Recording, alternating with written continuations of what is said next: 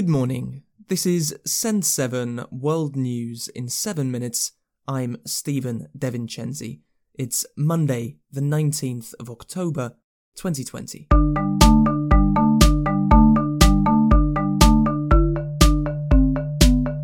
Starting in Oceania today, New Zealand voted on Saturday for a new parliament. Prime Minister Jacinda Ardern won her second term as Prime Minister as the Labour Party won the most seats. In Ardern's acceptance speech, she said that New Zealand's election was a demonstration to the world that elections can be civilised and not divisive. We are living in an increasingly polarised world, a place where more and more people have lost the ability to see one another's point of view. I hope that this election, New Zealand has shown that this is not who we are, that as a nation we can listen and we can debate. Elections aren't always great at bringing people together, but they also don't need to tear one another apart.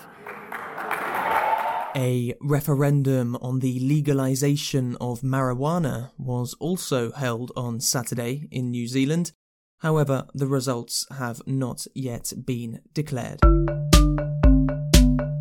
Asia. Secretary-General of the United Nations Antonio Guterres asked Armenia and Azerbaijan to respect a ceasefire yesterday. Hundreds of people have now been killed in 3 weeks of fighting in the Nagorno-Karabakh region. Yesterday, Turkish President Recep Tayyip Erdogan accused the US, Russia and France of providing military support to Armenia. Turkey openly supports Azerbaijan with weapons. In Afghanistan, at least 12 civilians were killed in a bomb attack yesterday in Ghor province. There was no immediate claim of responsibility.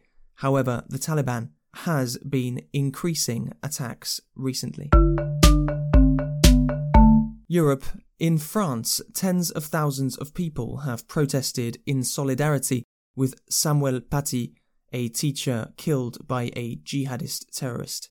Paty was beheaded outside his school on Friday after discussing images of the Prophet Muhammad with his class.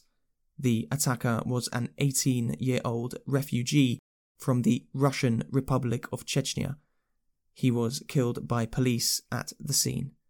President Emmanuel Macron said that freedom of expression is existential.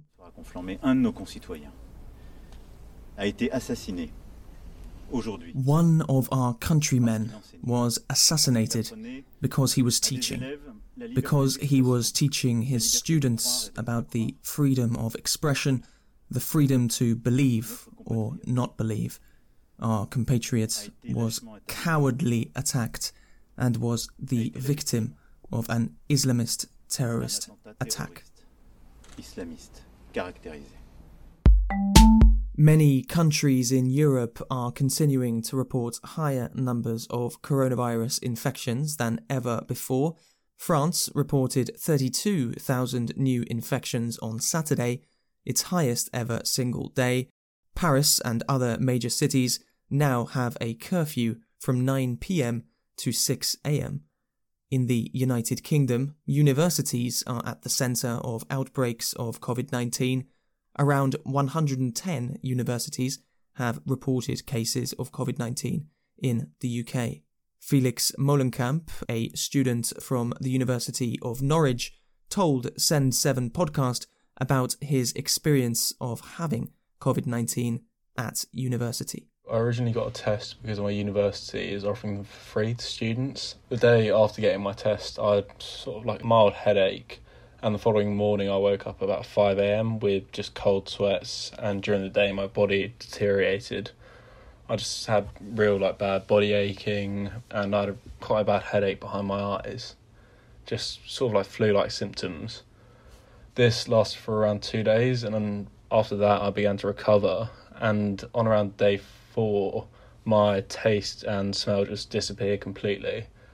Now my isolation period is ended, but I still can't taste or smell. But I've been told this is quite normal by the NHS. Yesterday, the world passed 40 million confirmed infections of COVID-19. 30 million people are confirmed to have recovered. Africa. Guinea held a presidential election yesterday. President Alpha Condé has run for a third term. Presidents were limited to 2 terms until a change in the constitution was made this year in a referendum that many people say was not credible. At the time of recording this podcast, the results have not been declared. In Côte d'Ivoire, there has been violence 2 weeks before the presidential election. The House of Candidates and former Prime Minister Pascal Guessane was burnt down, along with many other buildings. At least 2 people are reported to have died. Americas. In the United States, over 22 million people have already voted in the presidential election. The number of mail-in ballots are expected to be much higher this year than ever before because of the COVID-19 pandemic. Election day is in 2 weeks, and most polls show candidate Joe Biden ahead of President Donald Trump. Yesterday, Trump made a series of tweets accusing Biden of being corrupt. The governor of Michigan, Gretchen Whitmer, has said that Trump's personal attacks on her are putting her in danger. A plot to kidnap Whitmer 2 weeks ago left 13 people arrested. In Bolivia, there was a general election yesterday. This is the first election since the results of last year's election were cancelled during a long political crisis in Bolivia.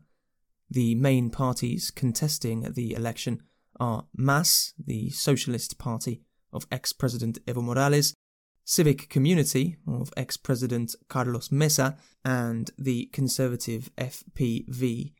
At the time of recording this podcast, results have not yet been announced. And in neighbouring Peru, a new image has been identified in the Nazca Lines.